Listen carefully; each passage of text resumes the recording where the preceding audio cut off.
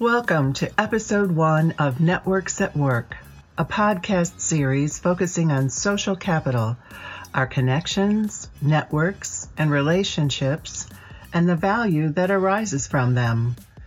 This episode, Close-Knit Communities for Better Outcomes, using peer groups, looks at how human service programs use peer group approaches to help participants share experiences, build stronger networks, and develop more personal relationships. Anita Brown Graham, director of the NC Impact Initiative, helps us learn more in an interview with Mariana Chilton and Veronica Taylor of Building Wealth and Health Networks. They connected over Zoom at the beginning of the COVID-19 shutdown. Anita? Welcome to Networks at Work. I am so excited to have with me today Mariana Chilton and Veronica Taylor. We're going to tell us a little bit about the program they've built. It's called Building Wealth and Health Networks. I want to start with you, Mariana. And of course, we've had the pleasure of working together on a project funded by the U.S. Department of Health and Human Services, which is seeking to understand how human services programs can help participants build and use social capital. Let's start by having you clarify for us what we mean when we say peer groups. Well, peer groups are a way of bringing people together in ways that are egalitarian. So a peer group can have people of all different ages, all different ethnic backgrounds, racial backgrounds, and life experiences. It doesn't necessarily mean that everybody has to have had the same experience or be the same age. So I think the most important feature of a peer group is that everyone is considered to be an equal and a part of the circle. There's no sense of hierarchy in a peer group originally. Sometimes hierarchies do get developed because natural leaders start to emerge. But for me, I think that's the most important thing. It's also in the context of the Building Wealth and Health Network, we really wanted to make sure that there were opportunities for people who've had similar experiences with participating in welfare, trying to get out of poverty, trying to earn a living wage, learning how to connect with each other, felt like they could be welcomed into the group in a way of real hospitality and welcome, no matter who you are and what your experience. So would you tell us a little bit more about the Building Wealth and Health Networks program in particular? The Building Wealth and Health Network is a program that is co-created with people who are currently participating in welfare or TANF, temporary assistance for needy families, or other people who are receiving any type of public assistance who have young children. The network started, we call it the network for short. So the network for us is really the most powerful word because it's this idea of a peer network. We started it in 2014 and we built it because we recognize that families often don't have opportunities to come together in a group to share their experiences and to find opportunities for healing from traumas they may have experienced in their own lives or traumas in their communities, addressing collective trauma. I hope we can talk about that a little later. And the other idea is that the network is meant to help people build wealth in a way that's celebratory and joyous.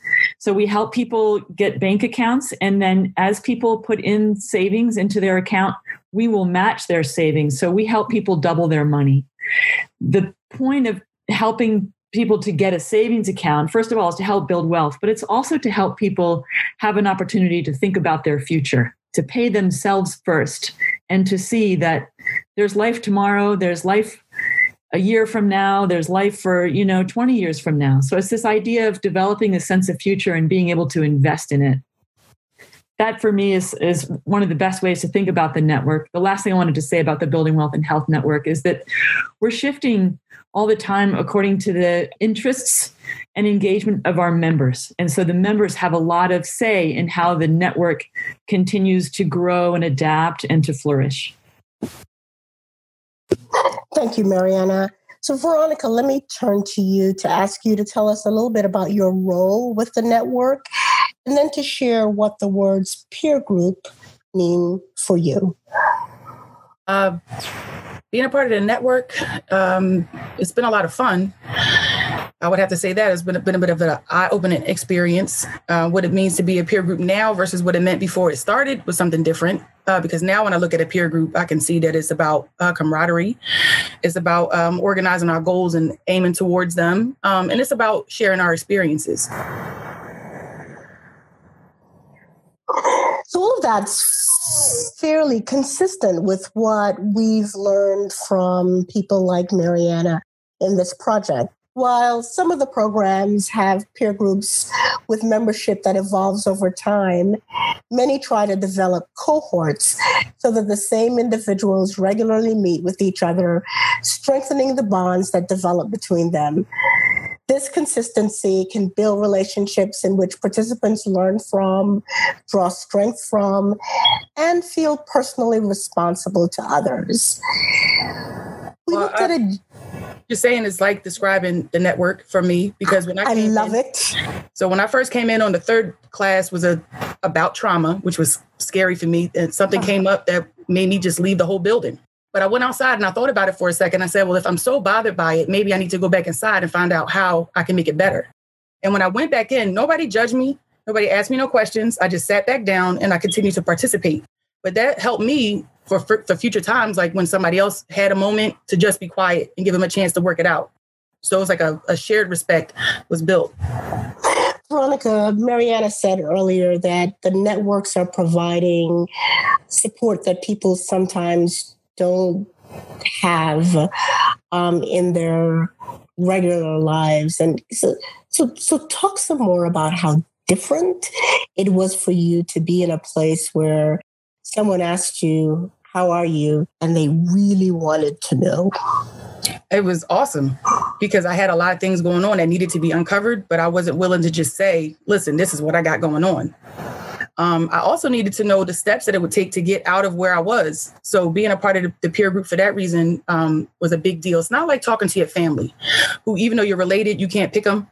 So being a part of a peer group, everybody has a choice to be there. So that choice alone makes you respect each individual person that they're trying to be better. So I really enjoyed the peer group a lot better. And I could go to my family and say, listen, this is what I learned today. So now I'm carrying all of this cool information to them and helping them grow too. So Mariana, hearing Veronica talk about this has to give you goosebumps. It certainly does for me. Talk a little bit about how you see these peer groups affecting your program outcomes. I'm sort of intrigued by a program that is about building wealth and health and is using networks to do that.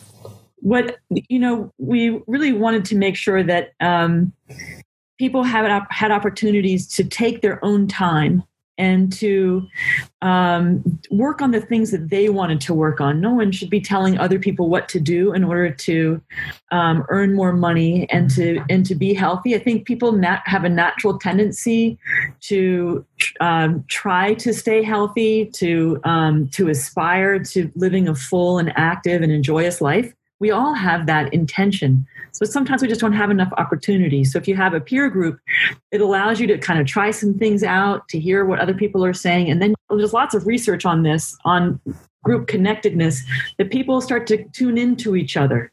And when you can tune in and start to really feel each other, there becomes sort of this opportunity for healing. Like nature is sort of working on herself through us. So we think that the positive outcomes from the Building Wealth and Health Network are pretty phenomenal.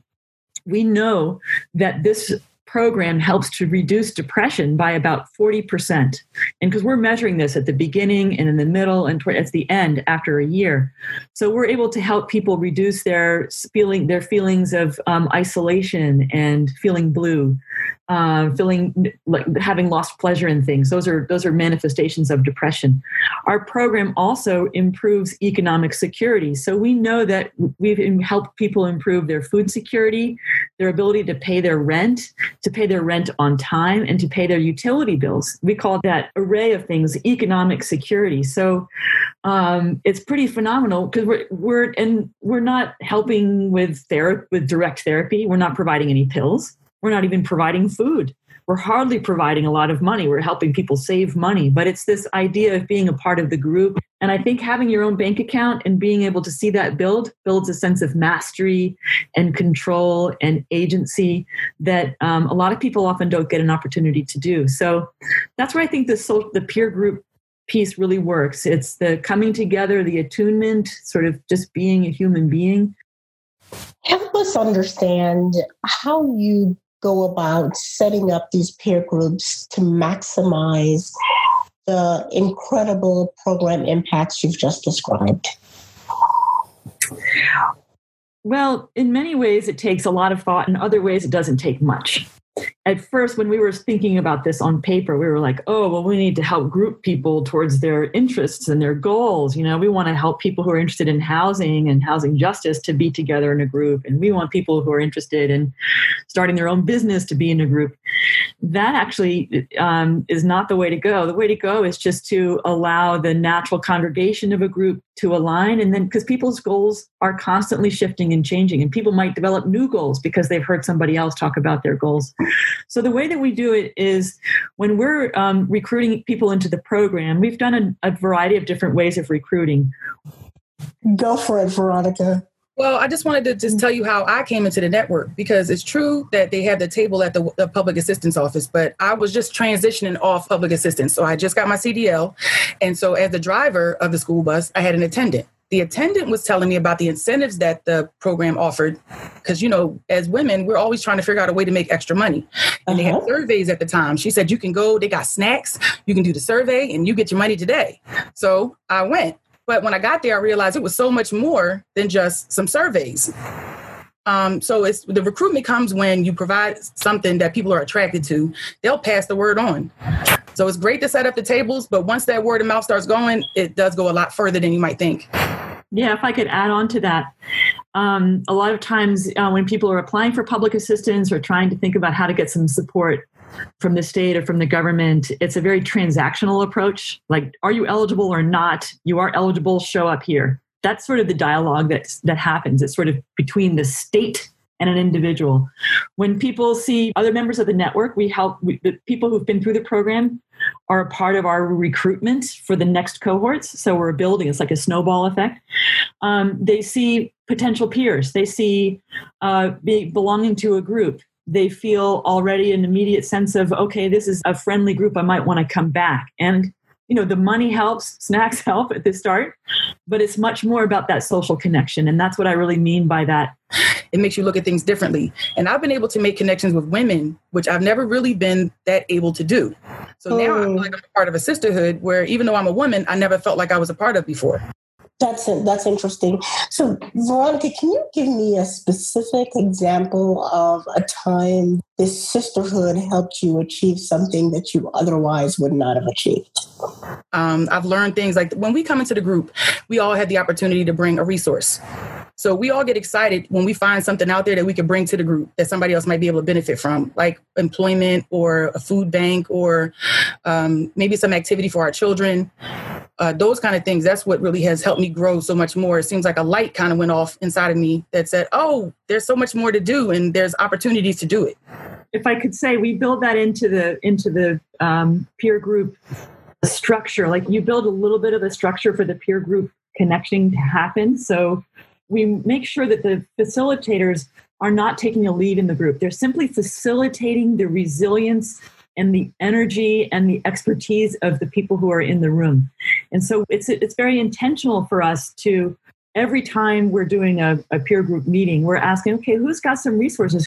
Who knows what's happening out in the neighborhood, or, you know, what happened at the job fair last week? How did that go? And then you naturally have the members of the network connecting with each other and following up with each other about, oh, did you go and see that thing? Or I heard you're looking for a job, you know, doing home health care. I saw this cool flyer and here you go. So it's a natural tendency to help each other. It's always there. People just need an opportunity to help each other, to just like a naturally occurring type of experience. Step back for a moment for me, both of you, and think about when you know a peer group is working well, when it's clicking? What are the indicators for you? When everybody shows up. There have been times when we go to a meeting and it's maybe only 6 people there, and 15 minutes in and we're already doing community meeting, 5 more people come in and it starts to fill up and people are like notice each other and say, oh, how you doing? And we just start building on that kind of thing. It's a good feeling to know. And that's how you know that the thing is working. It actually is creating some kind of type of clinically relevant outcomes such as depression and economic security. And when we saw the numbers, and they're so phenomenal, and we were able to test it against a control group, we knew that the program was very, very powerful and very difficult to measure. It's very difficult to measure social capital and peer support and social support, but we can measure food insecurity, economic security, depression, those kinds of things. And so it's the anecdotal evidence, the emotional piece, people showing up, participating, and it's that research side that we were able to integrate. Veronica, has there been a moment where the peer network, the sisterhood, just wasn't that helpful to you? I can honestly say no. It's always worked for me. The only thing I would say I wouldn't have minded is the opportunity to do it again. Because, when I went through it the first time, I had a different set of circumstances that I was facing. And then every week when you went in, there was a different kind of lesson to learn. So after community meeting and we did socialize, there was also a component of it that was about learning a lesson. It was about credit. It was about how we see ourselves, how other people see us. It was about the collective trauma. It was about a lot of different things and connecting us to the resources in our neighborhoods. So if I did it again now, I might receive the information a little bit different. Mm-hmm. So the first time around, it's kind of like get your feet wet, see where you at with it. And then if we were able to do it again, maybe level 2 could be more on the advance or one step up the ladder. So it's always worked for me. I'd like to see more people become a part of it as well. Wow. That's as big a compliment as you can give a program, right? I would do it again. For me to show up, it's definitely a compliment. Life is busy. Given that, Mariana, let me ask you, there are going to be program directors who are listening to this podcast and thinking about how they can be more intentional in using peer groups to support their programs. What advice would you offer and what cautions would you offer?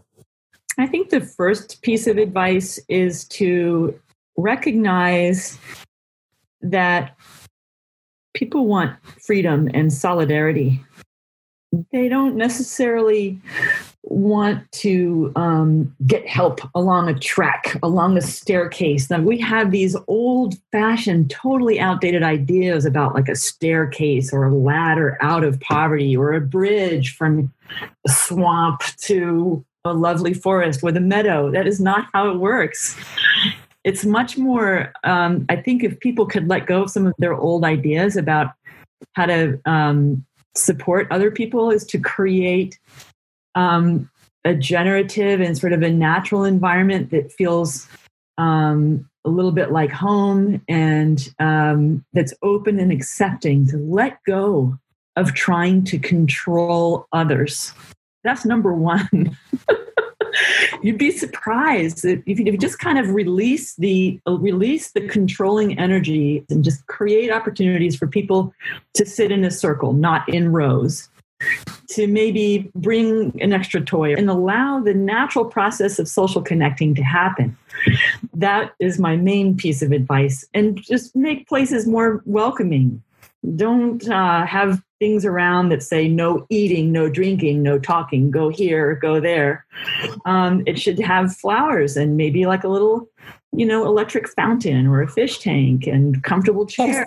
And snacks. And snacks. We have snacks. Oh, and we always have coffee and tea, and we're playing music in the background. So those are like little details that make it joyous and easygoing.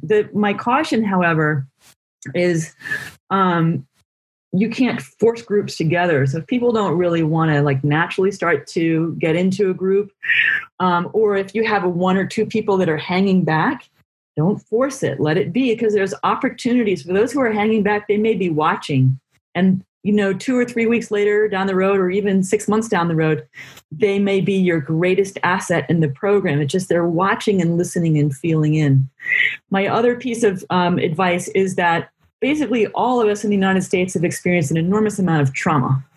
And the stress is overwhelming from either your childhood, you may have had a violent childhood, or from racism, or gender-based violence, or patriarchy, or not being seen. That creates a sense of overwhelming stress. So learn more about trauma and using trauma-informed approaches. Our program uses what's called the sanctuary model, which recognizes that people need to show up whole as whole human beings and are often sort of sliced up. Don't show your emotion here, and don't say too much. Whereas if you create a trauma-informed approach, it's a recognition that a lot of times when people are experiencing stress or behaving in certain ways, it could be a result of trauma that they've had in their past. We always have 2 facilitators in the peer group because sometimes it can get to the point where someone may be having a breakdown. Someone might be getting triggered, or, as Veronica said, she had to leave the room. She had to walk away. Well, sometimes people just need to walk away and get out of the situation, but other times they may need to walk away and just kind of one of the facilitators can leave the room and check on that person, see how they're doing. If they need to leave, okay, but so that they know that they can come back in if they want. There are some other times where people are not so great at managing their emotions and they can get into a massive argument, and then it allows you to have a little, either the group will often stop the argument, but there are other times when people need to leave. It's very rare that it happens, but it's not like everybody's getting together and singing beautiful, harmonious songs all the time. What other bits of advice would you give to someone who's reluctant to engage in this process that might help them sign up? I think that one thing I've learned along the way is that we all have a right to have a successful life. We all have a right to deal with our stuff. Just because today I don't look pretty doesn't mean that I'm not beautiful.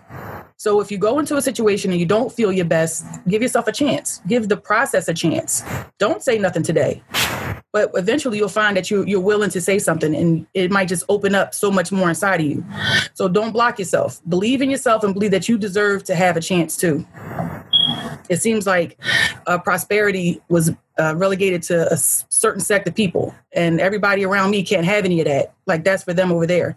We are them over there. We just have to take that walk and get our way over there. And it's better together than it is when you try to do it by yourself. Beautiful. Mariana, are there any last words that you would offer to people listening to this podcast and trying to think through this opportunity of using peer groups to move program outcomes forward? I have 2 other pieces of advice and encouragement. The first one is most of the people that show up to your program are leaders, natural leaders, and they lead in ways that are not necessarily recognized. So they need opportunities to express leadership in the group. And that's what can happen in the peer group, is that people start to take responsibility for each other. They ask how each other is doing. Oftentimes they may take over the facilitation of the group. So make sure that even after the program, offer opportunities for leadership. That's why anyone who's been through the network program is invited to join our advisory council, and they can guide us, and they give us other ideas about how to improve the program and how to help others understand how great the program is and how other states can do it. And, Veronica and I have traveled to Washington, D.C. together to talk about the program and talk about the possibilities. So making sure that people have opportunities for leadership, number 1. Number 2, have some fun. Don't be so serious. Have a good time. Lots of laughter. That's how you know. That's when I could hear the groups happening, I would know that things were going well when I could hear bursts of laughter.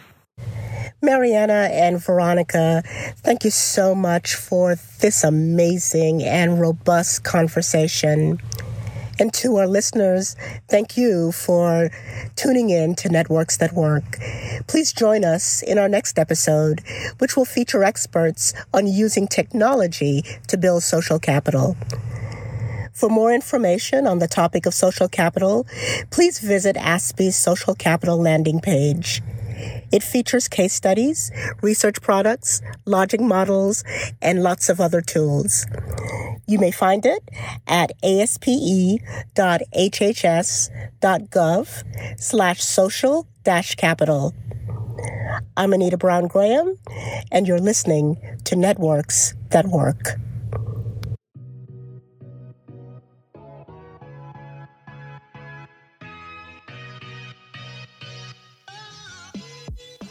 Thank you again for listening to Networks That Work, a podcast about the networks and relationships that make up social capital.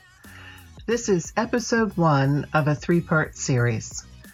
To listen to all of our episodes, go to Networks That Work wherever you listen to your podcasts.